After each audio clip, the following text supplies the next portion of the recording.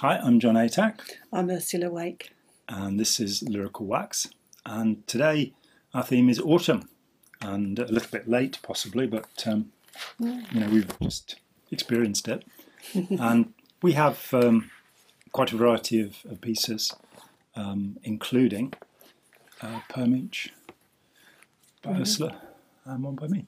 So we're going to start with Ursula. Yeah. So this is a poem written by me called The Waiting Season. My thoughts are full of dry caves, burrows, holes in trees, as an English Midlands winter sinks into its wet grey nothingness. My menagerie character is dormant now, reduced to necessities. Anything superfluous discarded like the year's leaves. In a confusing mufflement, I feel I am a squirrel being cuddled by a bear, being also the bear. I slip peacefully under my duvet. Life curls up its layers around me. Everything is simplified. I begin my season lived by the flickering light of a box set. For 10 months of any 12, I have a puppy curiosity that scampers ahead, truffles behind, and rarely comes when called. It's snoozing like an old mutt now, feeling the damp in the joints of its questions. A stray query dodders around. At lower latitudes, Cairo, Lima, Saigon, does this human hibernation read like mental illness? Who knows? I'm here at latitude 50-something, and it's winter. Any draw towards conclusions is just out of reach. I can see it, though, over there, where it's spring.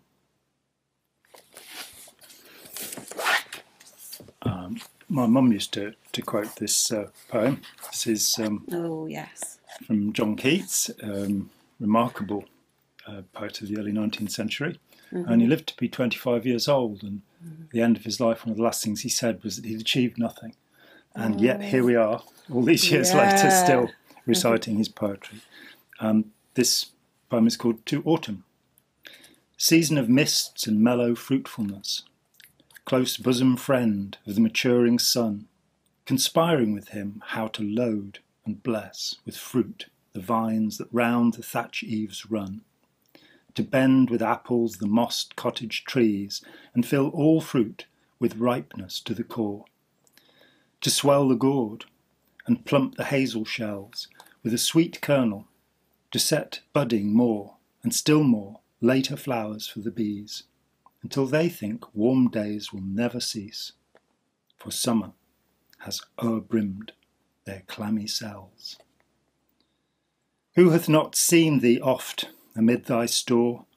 Sometimes whoever seeks abroad may find thee sitting careless on a granary floor, thy hair soft lifted by the winnowing wind, or on a half-reaped furrow sound asleep, drowsed with the fume of poppies, while thy hook spares the next swathe and all its twined flowers, and sometimes like a gleaner thou dost keep steady thy laden head across a brook, or by a cider press with patient look thou watchest the last oozings hours by hours.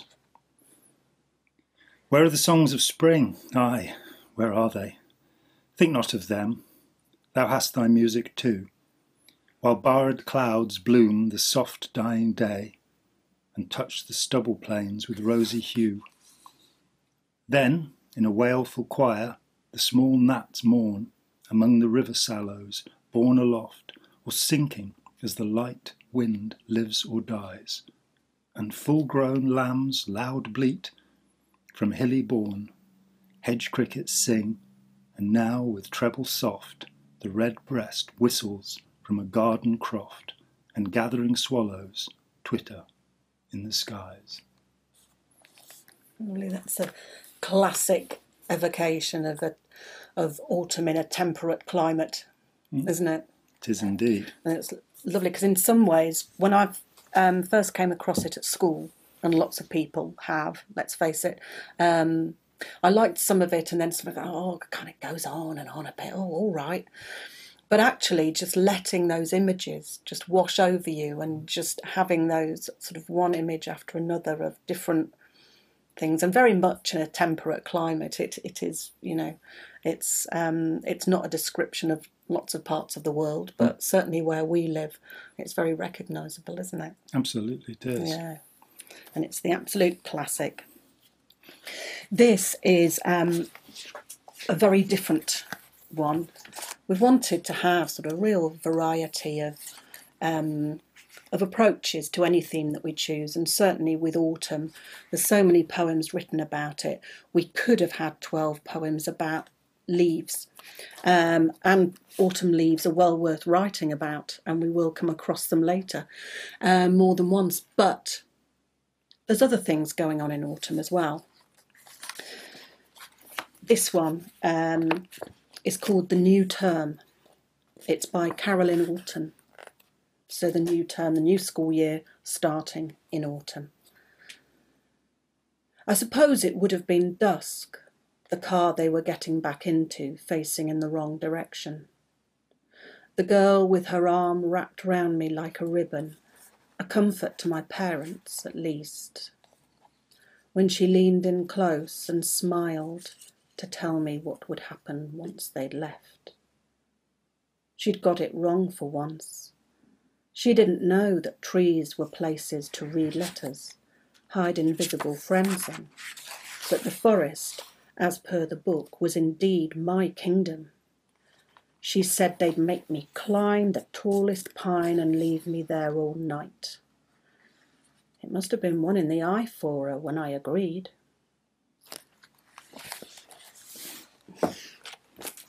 Okay, this is Attilio Bertolucci, whose dates are 1911 to 2000, and I've never heard of him before. I really enjoy him. Yeah, so thank you for bringing him to the table. I have heard of the film director called Bertolucci, but it's not the same bloke. Person. What can I say? This is called The Years. The mornings of our lost years, the tables in the sunny autumn shade, the friends who went and then returned, the friends who will never return again. I thought of them with joy, because this September day is shining so beguilingly into windows of shops in hours like those of then, are gliding by at a peaceful tempo now. The crowd is the same on golden pavements, only the grey and lilac are changed by fashion into green and red. The pace is slow and easy, that of the provinces. I like that sort of that evocation of September and autumn, and because there's so much sort of wistfulness and memory that seems to be evoked by autumn, but that's not remotely downbeat. It's a pleasurable, letting some memories kind of come and go, and they're really pleasurable, and it's not about it's all ending now. Yeah, and it's a celebration of what has been rather than mourning for what is lost. Absolutely. Something very different again. This is the lyrics from a song by the White Stripes called Little Acorns. And it's divided into two bits. So the first bit is could be spoken by a TV preacher or somebody like that. And then there's the other part as well. A televangelist, a TV preacher. Right, okay. Little Acorns. When problems overwhelm us and sadness smothers us, where do we find the will and the courage to continue? Will the answer may come in the caring voice of a friend, a chance encounter with a book, or from a personal faith? For Janet, help came from her faith, but it also came from a squirrel. Shortly after her divorce, Janet lost her father, then she lost her job. She had mounting money problems. But Janet not only survived, she worked her way out of despondency, and now she says life is good again. How could this happen? She told me that late one autumn day, when she was at her lowest, she watched a squirrel storing up nuts for the winter. One at a time he would take them to the nest. And she thought, if that squirrel can take care of himself with a harsh winter coming on, so can I. Once I broke my problems into small pieces, I was able to carry them, just like those acorns, one at a time. Take all your problems and rip them apart. Carry them off in a shopping cart. Another thing you should have known from the start, the problems in hand are lighter than at heart. Be like the squirrel, girl. Be like the squirrel. Give it a whirl, girl. Be like the squirrel. And another thing you have to know in this world, cut up your hair, straighten your curls, while your problems hide in your curls. So that's a very different approach to autumny things, acorns and squirrels. What I really like about that, there's one line that I think is clever. So it's all kind of about, that sensible thing. You break down your problems into small things. Very valid. There's a place for that, without a doubt. But that line, another thing you should have known from the start, the problems in hand are lighter than at heart. So you can do that, but there are some things, how do you break down that problem of huge, overwhelming emotions sometimes? And also, I quite like the issue at the end, straightening your curls. Your problems hide in your curls, so you should straighten them. And to me, there's a real, you can look at it both ways, that either this is some bizarre solution to a problem, but also, actually, does anybody want, speaking as somebody with rather unruly hair, does anybody want to straighten their curls if they have curls? So actually, maybe this is taking a rather cynical look at this approach of breaking things down. Oh, you've got to make everything nice and straight and neat, and then you won't have any problems. And I think there's a bit of cynicism in there. There's also a possible side reference about straightening curls, which refers to the black population of the US and the long period through which black people were actually ironing their hair to straighten out their problems. And as you say, it does get a little extreme at that point. Yeah, and absolutely unnecessary. Yeah. And what was the line about heart? The problems in hand are lighter than at heart. Because that seems to me that when you face problems, it's often easier to resolve them when you get down to it than all of the worrying you've done and all of the amplification of the problem. That's certainly where I live my life.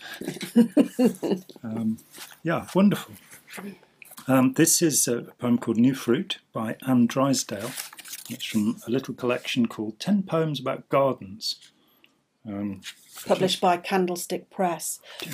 Candlestick Press do a lot of, they're local to us, they do a lot of booklets like this, 10 poems on a particular theme. Yeah, they're great. And New Fruit, Anne Drysdale.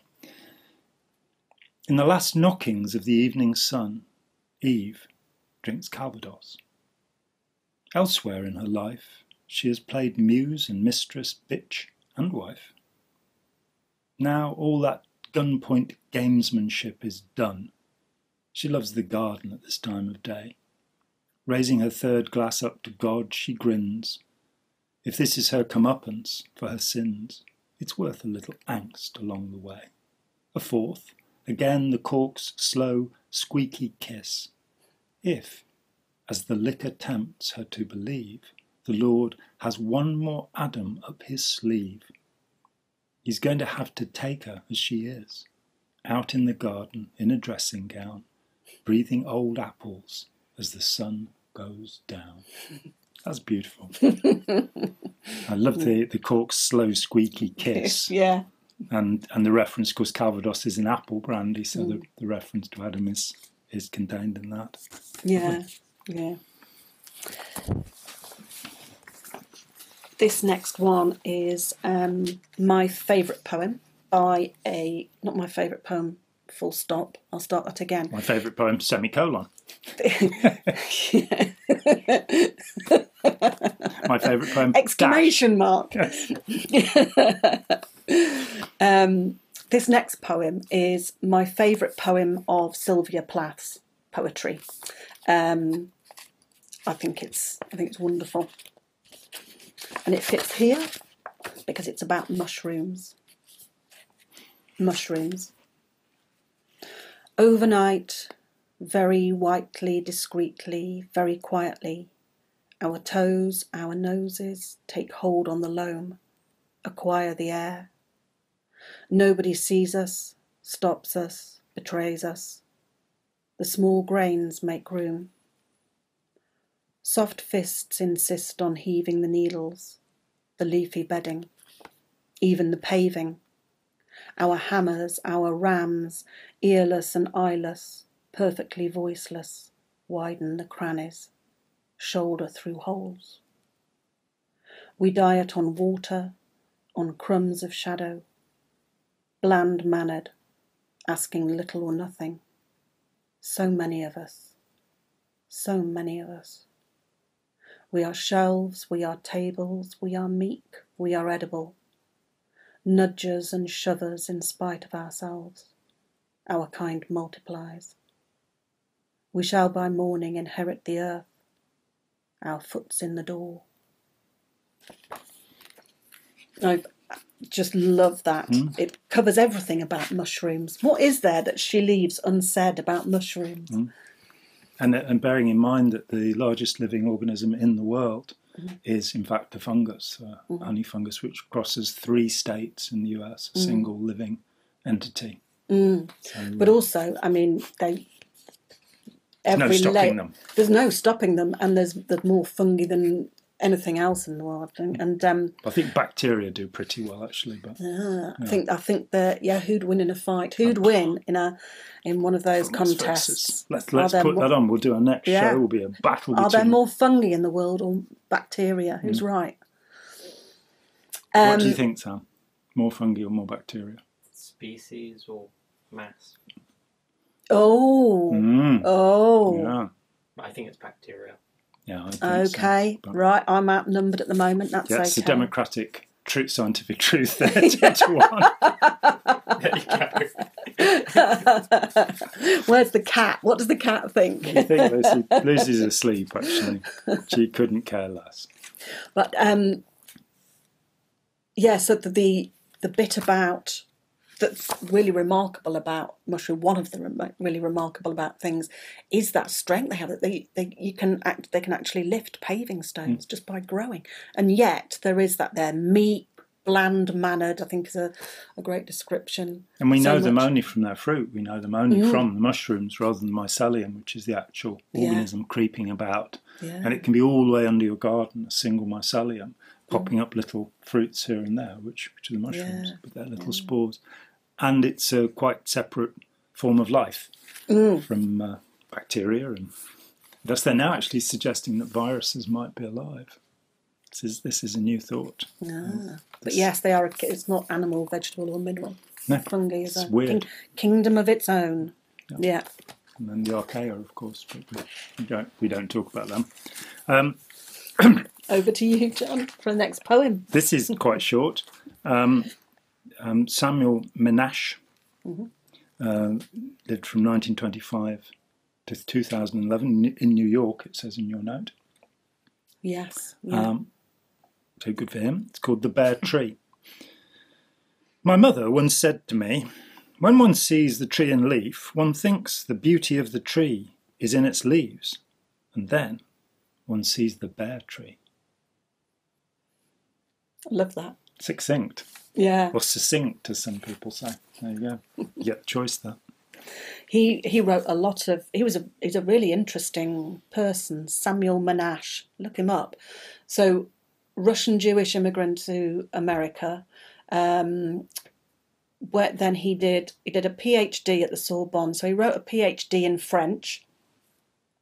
As we all do, of course. Yeah, and wrote a lot of poetry. A lot of it's very short, and was I think it was 2004. He was sort of given an award of neglected masters of poetry, which I like. And his I'm after one of PhD those, was on definitely. the poetic experience. Yeah, but in French. But in if you French, need to so read not it. accessible to everybody. But yeah, I think he's a really interesting character. Yep. So yeah, I'm sitting back as though you're going to read one, but no, it's over to No, me. back to work for you. Yeah. So this is a poem called All Hallows. So All Hallows is the day after Halloween. Verbögesnacht. Yeah, so I think, is it called Halloween in most Anglophone places? This is the 1st of November anyway, the day Right. after the 31st of October. All Saints' Day, All Hallows. Yeah, And so the evening before is Yeah, I was just wondering whether Halloween- Hallows-E'en.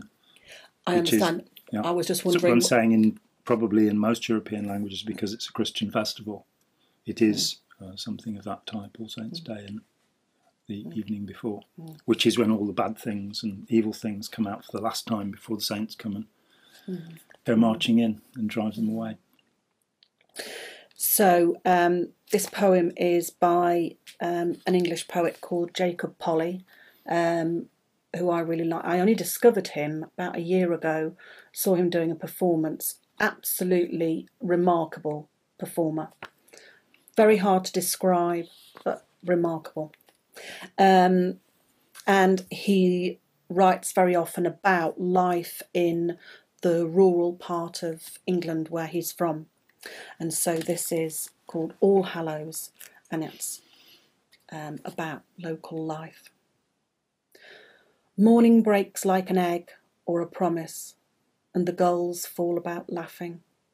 The skulls you lugged home from the farmer's oddest field are candle cooked, as if one black thought had burnt itself out, and the sheets are back on the beds, their eye sockets sewn up. The masks lie knocked off, so return your warts to the cereal box and observe the single brown bite in the apple still nodding in the washing up bowl.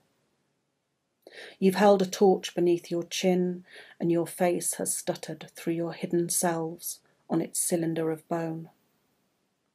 Now you're wondering which look you slept on, which you woke with, or if your face has come to rest between two looks, on emptiness. I was a bit confused by returning the warts to the cereal bowl Cereal box. box. So Why would we be doing that?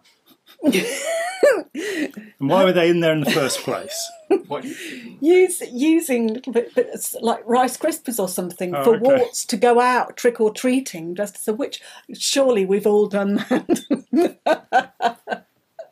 Never been trick or treating, actually. There you go. Wow.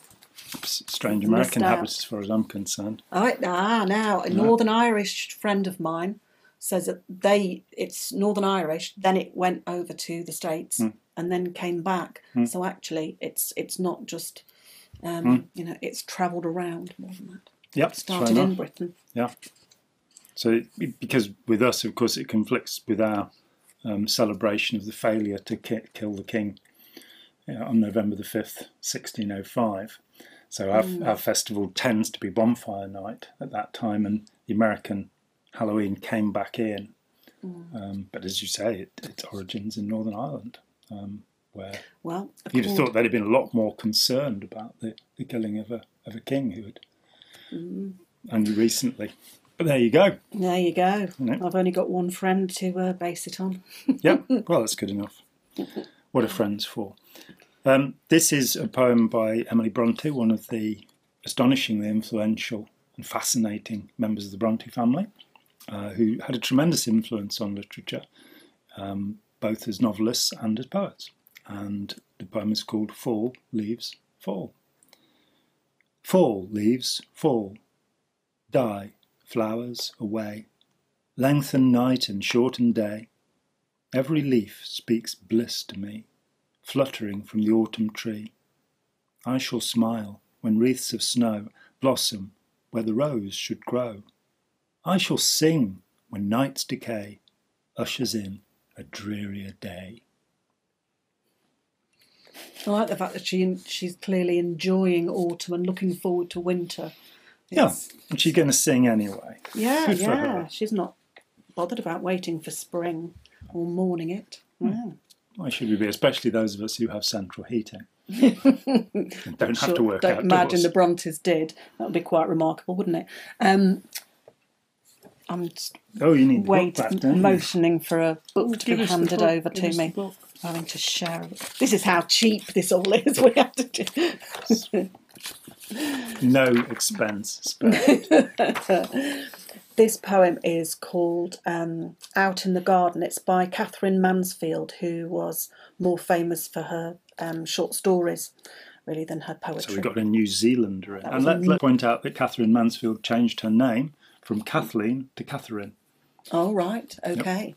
But I consider her one of the great story writers. She's Phenomenal. fantastic, isn't she? But anyway, I'm going to read one of her poems. Virginia Woolf said she smelled like a civet cat. Hey, she puts on too much perfume, and I'm a bit snobby about that. Bless them. Out in the garden. Out in the garden, out in the windy swinging dark, under the trees and over the flower beds, over the grass and under the hedge border, someone is sweeping, sweeping, some old gardener. Out in the windy swinging dark, someone is secretly putting in order. Someone is creeping, creeping. I like that. I do too. As a young man, and I was once a young man, I had the great good fortune to know a painter called William Gere, who had paintings in, I think he told me, 25 national collections around the world. So he was quite well known. But he was known for a period in the late 40s. And his first question to me when we first met was, did I paint according to the seasons? And he was very pleased when I said, yes, I do. And he said, and do you garden? And I said, yes, I do. So we became fast friends. And he had 4 palettes. You know, I've never regimented it down to that. But it is true that in the autumn you start thinking about colour in a different way. And as a painter, it's really the most exciting time of the year. So the link between painting and gardening was that he had a different palette for each season. And he would observe it from his own garden by going out there and seeing this. And he made really interesting. wonderful paintings. Yeah. But they're, you know, the spring colours, the fresh greens and blues and violets, and then the summer, which settles down into the centre of the spectrum, and then the the crimsons, the colours we're going to hear about here. I think we're going to hear, if we're lucky, and then, you know, the more grey, black and white winter palette. He's a lovely bloke. So knowing that we were going to do this and realising that I might have to trawl through the thousands of poems I've written to try and find something, I thought, well, the best thing to do is to write something. So this was written on the 5th of November, which is, 3 days ago or something, 2 days ago? Just to cram it in there. To have something to say. Summer green burnishes to gold, takes our breath, with magentas and purples, crimsons and sunset oranges, the bright exhilaration of life fulfilled, spindle, linden, maple and plum, each blush their finale, to welcome winter's sleep, await rebirth.